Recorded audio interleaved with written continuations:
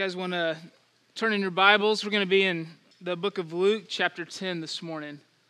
My name is Kai Martin. I'm actually one of the pastors at a church that Crosspoint Fellowship planted 3 years ago out in Rockwall, and was a member of this church briefly before then. And so I know some of you guys, but just want to say thanks for having me. I'm honored to be here. We're going to look at the same text that we looked at last week and make some more observations about the warning Jesus gives the disciples. So just a quick paraphrase of what we're looking at here.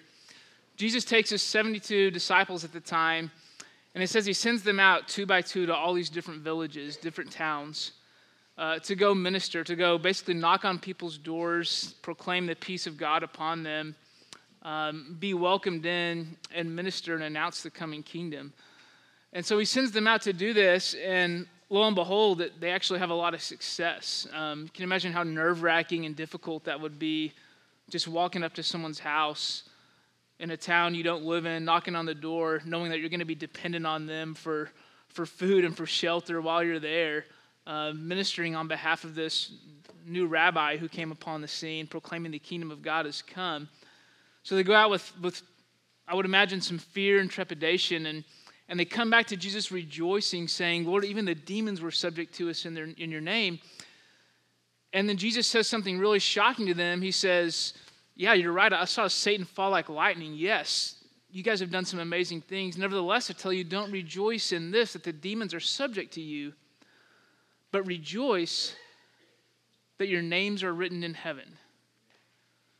So let's read the text, and then we'll make some observations about that statement Jesus made. Luke chapter 10, verse 1, it says, After this, the Lord appointed 72 others and sent them on ahead of him, 2 by 2, into every town and place where he himself was about to go. And he said to them, The harvest is plentiful, but the laborers are few. Therefore, pray earnestly to the Lord of the harvest to send out laborers into the harvest. Go your way, behold, I am sending you out as lambs in the midst of wolves. Carry no money bag, no knapsack, no sandals, and greet no one on the road. Whatever house you enter, first say, Peace be to this house. And if a son of peace is there, your peace will rest upon him. But if not, it will return to you. And remain in the same house, eating and drinking whatever they provide, for the laborer deserves his wages. Do not go from house to house. Whenever you enter a town and they receive you, eat what is set before you. Heal the sick in it, and say to them, The kingdom of God has come near you. But whenever you enter a town and they do not receive you, go into its streets and say, Even the dust of your town that clings to our feet we wipe off against you. Nevertheless, know that the kingdom of God has come near. So he sends them out with that message. They come back rejoicing. Pick it up in verse 17. It says this, The 72 returned with joy, saying, Lord, even the demons are subject to us in your name. And he said to them, I saw Satan fall like lightning from heaven. Behold, I've given you authority to tread on serpents and scorpions and over all the power of the enemy, and nothing shall hurt you. Verse 20, this is our focus this morning. Nevertheless, do not rejoice in this, that the spirits are subject to you, but rejoice that your names are written in heaven. So just a quick recap of where we were last Sunday. And we looked at this idea that one of the reasons Jesus must have been correcting them for rejoicing, right? Because on the one hand, you would think, well, why would there be a correction? These guys came back having done what Jesus said. They were rejoicing when God had done through them. They were glad about it. And yet Jesus offers kind of an adjustment or a correction to why and how they were rejoicing. And we looked at this idea that they were probably leveraging what the Lord had done through them to exalt themselves, that they didn't come back talking about how great Jesus was and his power. They came back talking about the great things they had done. And they were doing this or were at least flirting with this idea of boasting in themselves and what they brought to the table and what they had done for God rather than boasting in what God had done through them. And we asked ourselves this question, when God works through me, God does things in me, God uses me to share the gospel or to bless and minister to others in this church, do I use that, do I twist that to exalt myself, either outwardly or inwardly? Or am I just glad that God would even give me the time of day to use me at all in his great plan and his work? Am I just honored that he would consider me part of this thing that he's doing? We talked about two ways to fight that temptation, or one, to remember why God called us, that it's not that we were anything special, it's not that he needed us, but because he's gracious and kind. And then two, the idea of embracing obscurity, embracing the idea that God is impressive, Jesus does impressive things, so we don't have to be. It's okay for us not to be impressive, extraordinary Christians. It's okay, it's enough for us to be faithful to a God who is impressive and extraordinary. And so that was one reason that they were rebuked, I think, is that they were kind of leveraging what God did through them to exalt themselves. But the second reason, and I think probably the more central, more key reason here for this rebuke, is that they allowed what God was doing through them, they allowed their works for God to overshadow their joy of their own salvation, right? That Jesus basically says to them, it's good that you're excited about these things, but listen, don't rejoice in that. Just rejoice that your name is written in heaven. In other words, your main joy ought to be that you're known by God. Like, that ought to be the main source of your joy in what you rejoice in. As I was looking at that passage and that idea of rejoicing primarily in just knowing that we are known and loved by our Heavenly Father, the passage in Revelation came to mind. So I want you to turn there with me, Revelation chapter 2. If you guys are familiar with the first few chapters of Revelation, you know it's basically Jesus going to these different churches and giving them kind of a report card. Here's some things you're doing well in. Here's some things you might need some work in. We're going to look at that report he gives to the church in Ephesus. Revelation chapter 2. Chapter 2, verses 2 through 6. It says this: I know your works, your toil and your patient endurance, and how you cannot bear with those who are evil, but have tested those who call themselves apostles and are not, and found them to be false. Verse 3, I know you are enduring patiently and bearing up for my name's sake, and you have not grown weary. Verse 4, but I have this against you, that you have abandoned the love you had at first. Remember, therefore, from where you have fallen, repent and do the works you did at first. If not, I will come and remove your lampstand from its place, unless you repent. Yet this you have, you hate the works of the Nicolaitans, which I also hate. He who has an ear, let him hear what the Spirit says to the churches.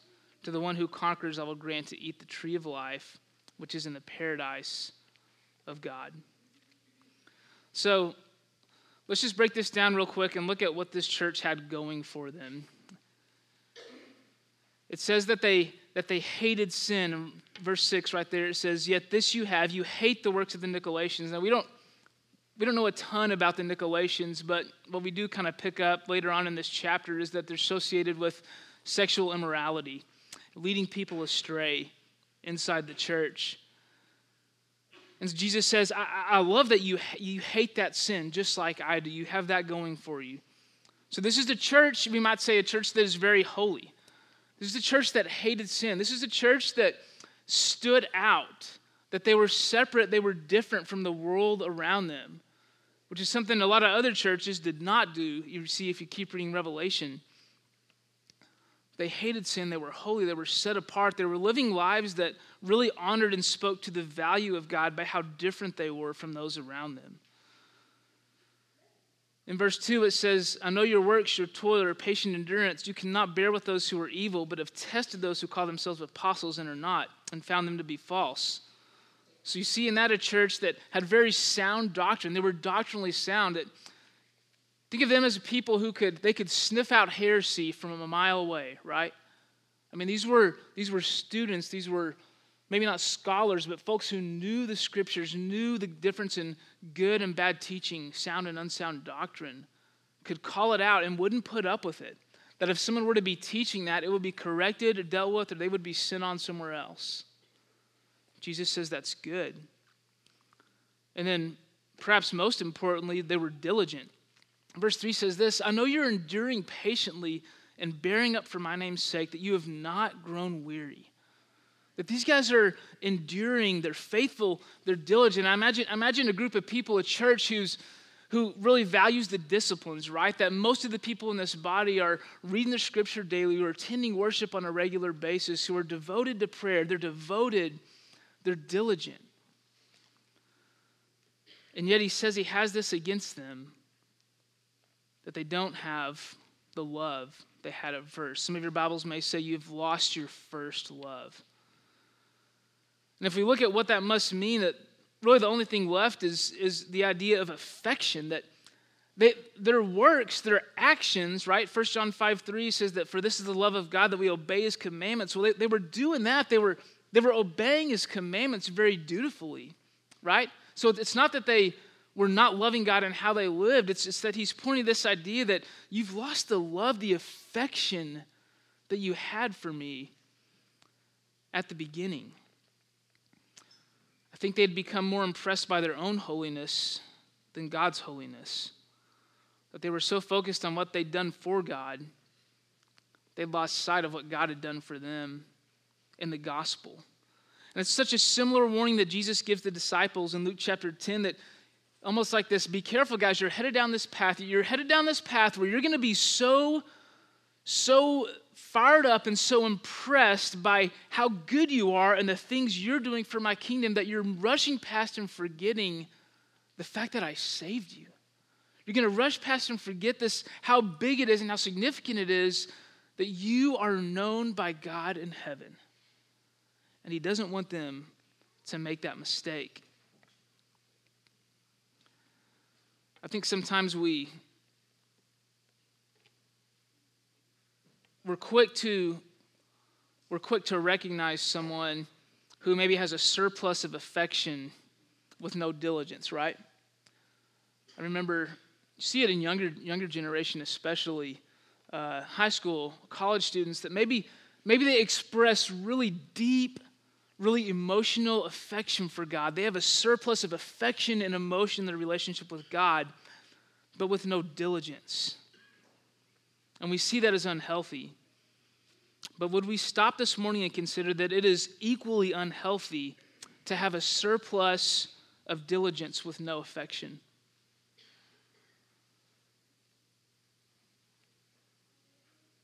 I think that's what you had in this church, a surplus of diligence with no affection. I think the older we get, the more tempting it becomes to fit that category. In fact, I think we often shy away from language that's affectionate as it relates to God. You know? It's funny when you read certain men, especially, I don't know, a lot of you guys have the Valley of Vision. Some of you guys read that, or it's been read here from the pulpit several times. It's funny, some of the language is so affectionate it almost makes you uncomfortable. Not almost, it does. This one isn't from Valley of Vision, but I was reading an article by John Piper once, and it was talking about preparing your heart for worship on Sunday mornings. And he was just giving some tips on, before you come to worship service on Sundays, how to really prepare your heart to engage the Lord well. And he said, find a delicious portion of Scripture to read. Has anyone ever described your Bible as delicious before? Anybody? Right? But he's not putting on a show. He's just a man who is deeply affectionate about who the Lord is and his love for him, and just says, find some delicious passage of Scripture to read. If you've ever seen Piper, he's probably doing this while he says it too. A delicious passage. Found a couple quotes from this Valley of Vision that says this: with thee my heart shall bloom with fragrance. I'm going to add that to the list of something no one in this room has probably said before. With God my heart shall bloom with fragrance. Here's a good one for you. It's just someone's prayer crying out to God, "Thou fairest, greatest, first of all objects, my heart admires, adores, and loves thee. For my little cup is as full as it can be. I love thee above the powers of language to express." It's funny, those things make us kind of uncomfortable, but they also challenge us, don't they? Hopefully they challenge us to ask, do I have that kind of affection for my Heavenly Father? Do I have that kind of love? Am I stirred in the way that these men are stirred when they write these things? Because if we're real honest, I think some of us would look at that and kind of scoff at it. Some of us might even look at that and think that seems kind of feminine. Maybe it seems kind of feminine to you to think of God as your little cup being as full as it can be, and admiring and adoring and him being the fairest and greatest of all objects. Maybe that doesn't sound very manly to you. And I would challenge you with this idea that the most affectionate language we have about God in our Bibles was written by the guy who slew Goliath. Right? I mean, if you look at the Psalms, they're riddled with this deep, emotional, talking about pleasure and joy and satisfaction. And David's saying he wants to gaze upon the beauty of the Lord all the days of his life. This is the guy that killed giants. It's not a lack of being masculine that we're talking about here. And I think sometimes we think we've graduated from this. I think sometimes when we hear people talking about their emotions and their affections for the Lord, and we kind of think, yeah, I remember back before I really grew up and became more mature and established in my doctrine, I remember being real affectionate and emotional about the Lord like that. Man, God help us if our maturity means we outgrow affection for the Lord. God help us. So how do we keep that? How do we heed Jesus' warning to the disciples of rejoice that your names are written in heaven, and to Jesus' warning to the church in Revelation to don't lose your first love, don't drift from the love you had at first? How do we maintain and keep our affection for the Lord? I'm just going to give you two things. One is similar to last week. I think it's remembering where we came from. It's remembering that God didn't need us. Acts 17 says this, the Lord is not served by human hands as though he needed anything. That God didn't need us, we needed him. Jesus said, if you don't declare the greatness of God, that the very rocks will cry out, right? That God does not need you and I to declare his praise. He doesn't need you and I to build his church, that he chooses to use us because of his love and kindness. There's a guy named William Temple who said it this way. He said, "The only thing of my very own which I contribute to my redemption is the sin from which I need to be redeemed." The only thing in my very own which I contribute to my redemption is the sin from which I need to be redeemed. Guys, I think the reason that's significant is when you forget that you bring nothing to the table, you forget the gospel, right? It's that simple. When we forget that we brought nothing to the table, that we weren't big contributors to this work Jesus was doing, but that he chose to use us not because of who we were, but despite who we were. When we forget that, we forget how great his love is. We forget the gospel. Part of remembering where we came from is remembering that we were not seeking God. And Paul actually encourages this church in Ephesians to remember that. He says, would you think back and remember the time that you weren't seeking God? And he's doing that in a way to help them almost exercise their minds down this path of stepping back and remembering how wicked and selfish they were, so that they can understand how great God's love was to them despite where they were. Ephesians 2:12 says it this way. Paul says, "Remember that you were at the time separated from Christ, alienated from the commonwealth of Israel, strangers to the covenants of promise, having no hope and without God in the world. Early in that chapter, he says, remember that you were children of wrath like the rest of mankind, not seeking God, not pleasing him, not searching out a relationship with him, and yet he came, called you, and found you by his initiative. So it's remembering where we came from, and then it's also remembering God's love for us in that movement, that knowing that where we came from is a spot of that God didn't need us, that we weren't seeking him, and despite that, his great love pursued us and made us his children, despite our lack of interest, despite our being self-absorbed. Greg Fields where's Greg? You'll appreciate this. My wife grew up Presbyterian, and whenever we go she lives in Missouri, or she lives with me now in Texas, but she used to live in Missouri. But so we would go up there during holidays and stuff and visit her, and we attend worship with them at this church, which is Presbyterian, and they did something there. First few times I was there, they do it every week, but I noticed it the first few times I was there because it was a new kind of movement, a new piece of liturgy for me that I'd never seen before called Confession and Pardon. And what they would do is the pastor would get up and say, okay, it's time for confession and pardon. Spend some time confessing your sins to the Lord. Man, and everyone would just drop their heads and just sit there in dead silence. And sometimes he'd let it last for 2 or 3 minutes. Sometimes he'd let it go for 4 or 5. But those 4 or 5 minutes felt like about 50, when it's just dead silence. In fact, we're going to try it. No, I'm just kidding. But they would just sit there in just dead silence. And I remember the first, 3, 4, 5 times I saw that thinking, what a drag, man. Like I can't believe they're doing this. Like, this is depressing and defeating. And I want to just stand up and go, hey, guys, I think we all know we've sinned, right? I mean, we have all agreed to that. Can we just move on to the gospel, right? Can we just talk about that Jesus has forgiven us? But what I realized is that they were doing this. They were walking out Ephesians chapter 2 where Paul says, remember where you came from. Just take a few minutes and remember that you weren't seeking God yesterday, much less before you came to know him, that sit for a minute and consider how much you truly need his grace. We would sit there for several minutes of silence just thinking on how we failed, which again, by itself seems like a horrible thing to do, right?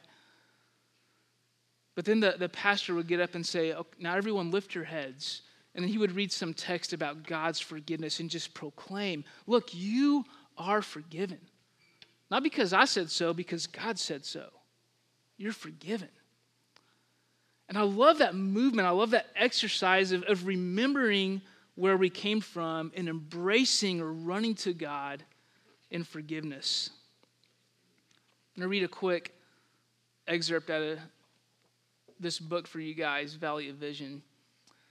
It says this. He says, but oh, how I mourn my sin, ingratitude, vileness, the days that add to my guilt, the scenes that witness my offending tongue. All things in heaven, earth, around, within, without, condemn me.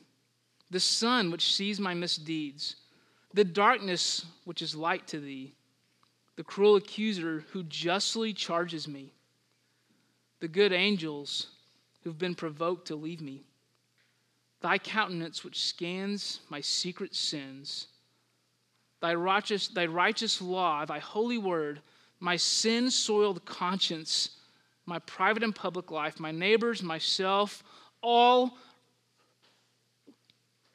write dark things against me. I deny them not. Frame no excuse, but confess, Father, I have sinned. But look how he runs to the gospel. Yet still I live and fly, repenting to thy outstretched arms. Thou wilt not cast me off, for Jesus brings me near. Thou wilt not condemn me, for he died in my stead. Thou wilt not mark my mountain of sin, for he leveled it all. and his beauty covers my deformities. Man. That we would go through that motion.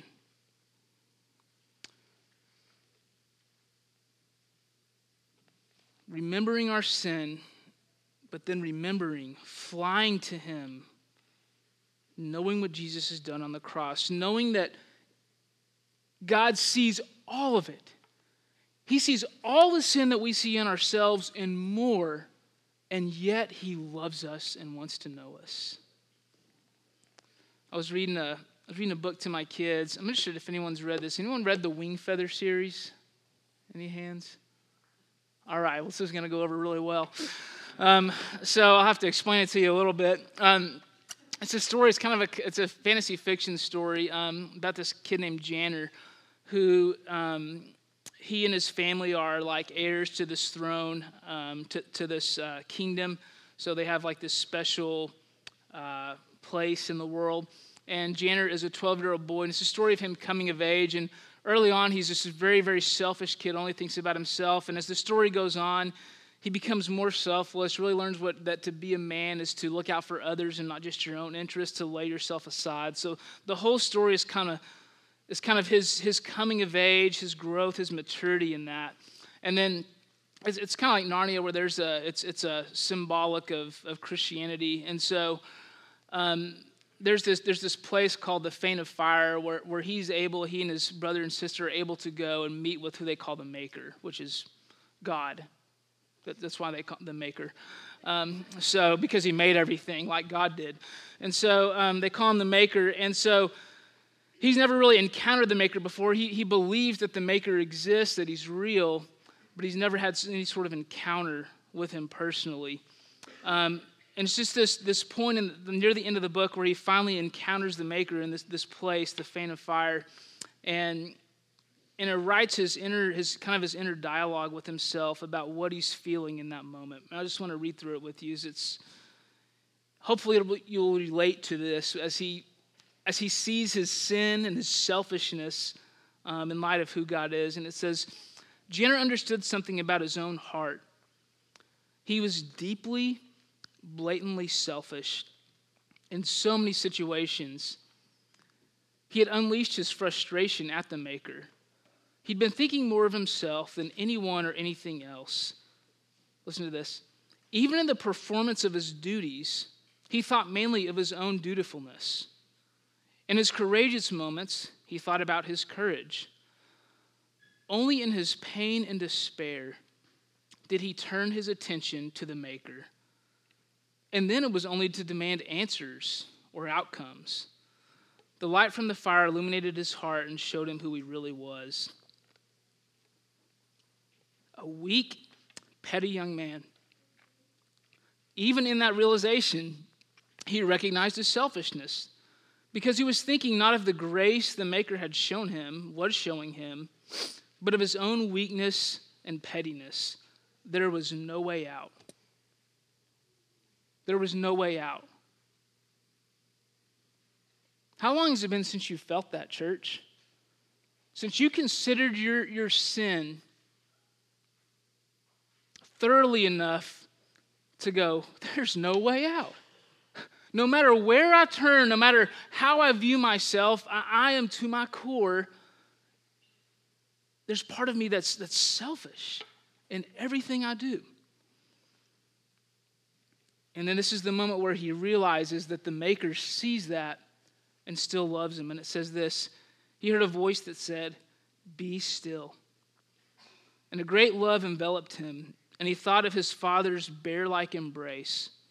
Only now he knew those arms of his Father were but a shadow of the bright love that beat the world's heart and held him now, as they always had, with an inescapable, indescribable tenderness. Be still. The voice repeated the words again and again, like a beating heart, until Janner was at last able to obey and to rest. Rest. There in the light of the Fane of Fire, Janner Wingfeather encountered, absorbed, an abiding peace that he would never forget. all the days of his life, he was still and he was loved.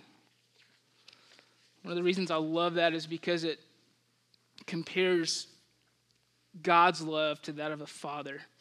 J.I. Packer, read a quote by him a while back that said this. It says, if you want to judge how well a person understands Christianity, find out how much he makes of the thought of being God's child and having God as his father. If this is not the thought that prompts and controls his worship and prayers, his whole outlook on life, it means he does not understand Christianity very well at all. And I would ask you that, church, like, what about you? How much do you make? How much does it mean to you, the thought that God in heaven is your Father? He is your Father.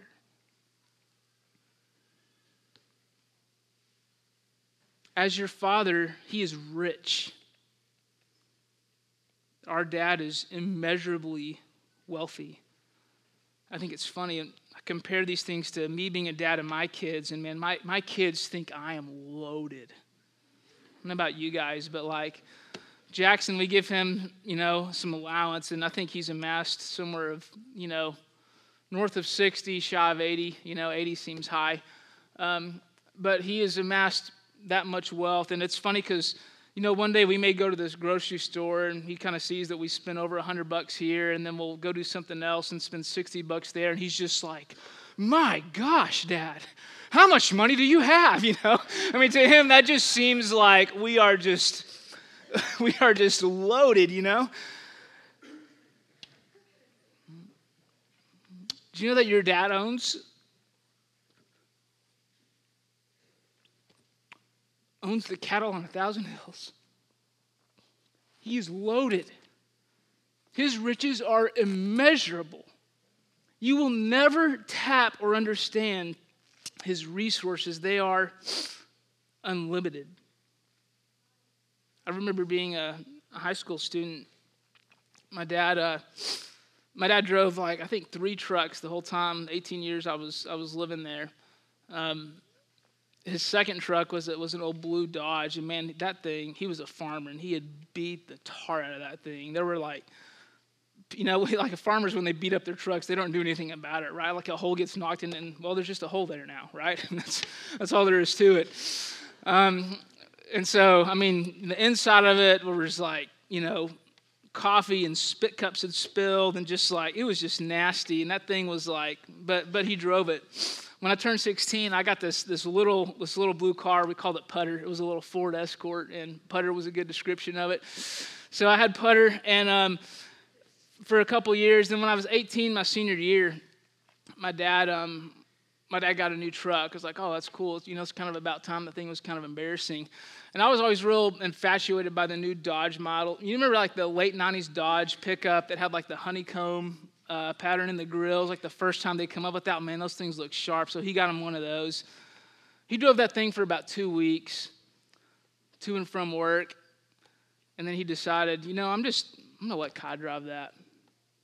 So he started driving Putter, this little blue Ford Escort, to and from work to do everything he needed. He only just got the truck when he took the truck when he needed it. But I thought about that and how, to me that truck seemed like kind of a rich thing that my dad had. But he stepped back and in some ways kind of became poor that I might become rich. Sound familiar? And this is about Jesus, not necessarily our Father, but it still relates. 2 Corinthians 8:9, for you know the grace of our Lord Jesus Christ, that though he was rich, for your sake he became poor, so that you, by his poverty, might become rich. Our dad is immeasurably wealthy, and yet he sent his one and only Son to become poor, that we might share in his wealth and become rich. Our God is strong. Again, as a dad, it's funny the things that impress your kids, My daughter, Eden, she's 4. She'll try to pour her own milk, and she can't do it with a gallon. And I'll walk in from the store with one in each hand, and she's just like, Dad, how are you doing that? She's just baffled that I can just carry those jugs of milk so easily. I mean, she's very, very, very impressed with my strength, even more so than most of my peers.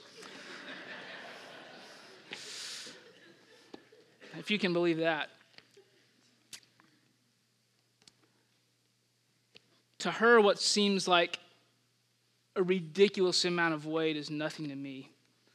Scripture says that to God, the nations, think about the nations, the continents, all the people that live on them, the nations are like a drop in a bucket and dust on the scales because our God is so strong.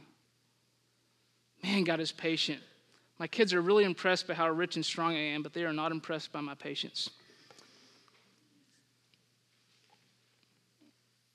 It's funny how we get so impatient with our kids. I've told them that they've been making the same mistake again and again and again. We get frustrated, we get impatient. We do the same thing with God, and he is so unbelievably patient with us. God is compassionate. Think about my 1-year-old Anna Jane. Man, when she cries over some of the silliest things, like someone will walk in the door she doesn't know, she gets scared and she cries because it's just like an unfamiliar person. And in those moments, I don't typically get really upset at her, right? I mean, when your kids cry over things that you probably wouldn't cry about, as a parent, you don't get upset at them. You have compassion because you understand their weakness and who they are. Psalm 103 says this, as a father shows compassion to his children, so the Lord shows compassion to those who fear him. For he knows our frame. He remembers that we are dust. Do you guys know that God is compassionate towards your struggles? I've wrestled with this. Like, I was at a time in my life about 3 years ago when I was having a ton of struggles and just not in a good spot. And to compound my struggles, I just imagined that God was in the heavens looking down at the things I was struggling with and torn up over and stressed out about it, going, grow up, man. Kai, get it together.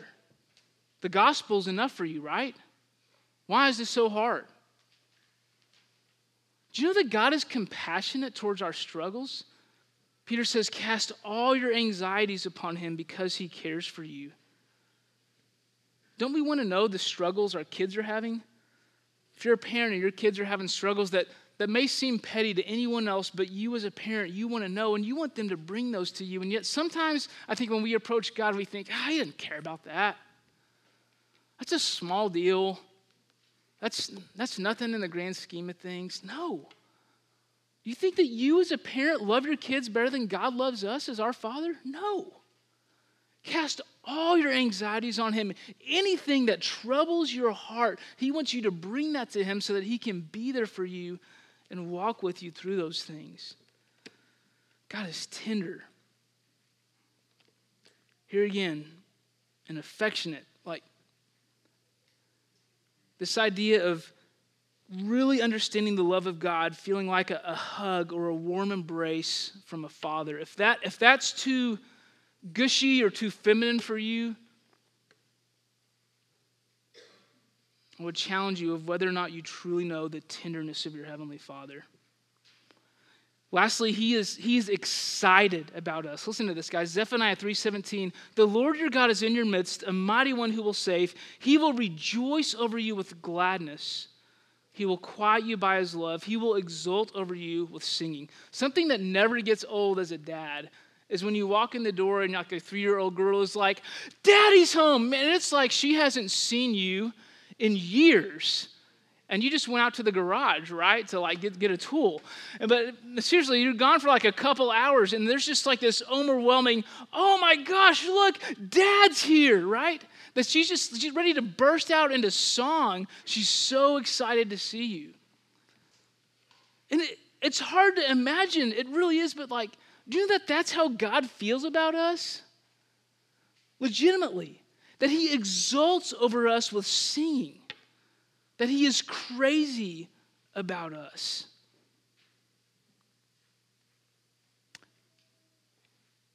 He rejoices over us, rejoices with gladness.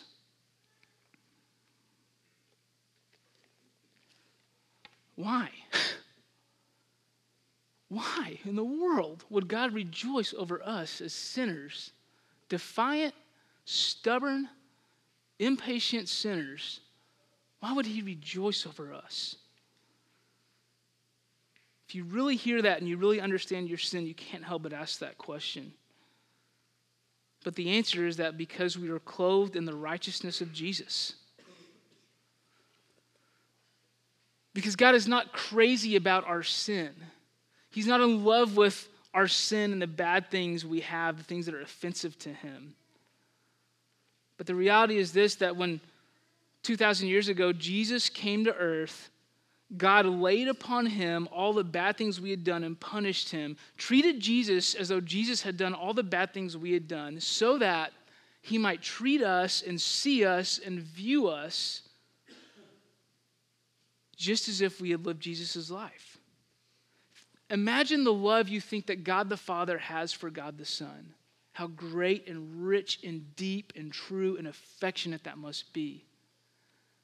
You have been given that place. Because Jesus took your place, you are granted the right to be a son or daughter of this great God, fully known and yet fully loved. But that love is reserved only for those who are believing and trusting in Jesus. John 1:12 says this, "But to all who did receive him, who believed in his name, he gave the right to become children of God." And I just want to close with this, that if you're in this room and you don't know the love of God as a father that way, if this sounds weird and foreign to you, this affection, this emotion we're describing, know that God is not far from each one of us. That you can know the love of God as your heavenly Father who fully knows everything about you and yet is fully pleased with you by believing and trusting that Jesus came to earth, was put to death for you and I's sins, was punished for the bad things you and I did, so that we might switch places with Jesus, that he would get our sin and we would gain his standing with God as a beloved son or daughter who'd never done anything wrong. And if you don't know that, if you don't know, rest secure, if you can't be still in the presence of God and rest in the security of his love for you as your heavenly Father, man, please talk to someone about that. He is not far off. Let's pray.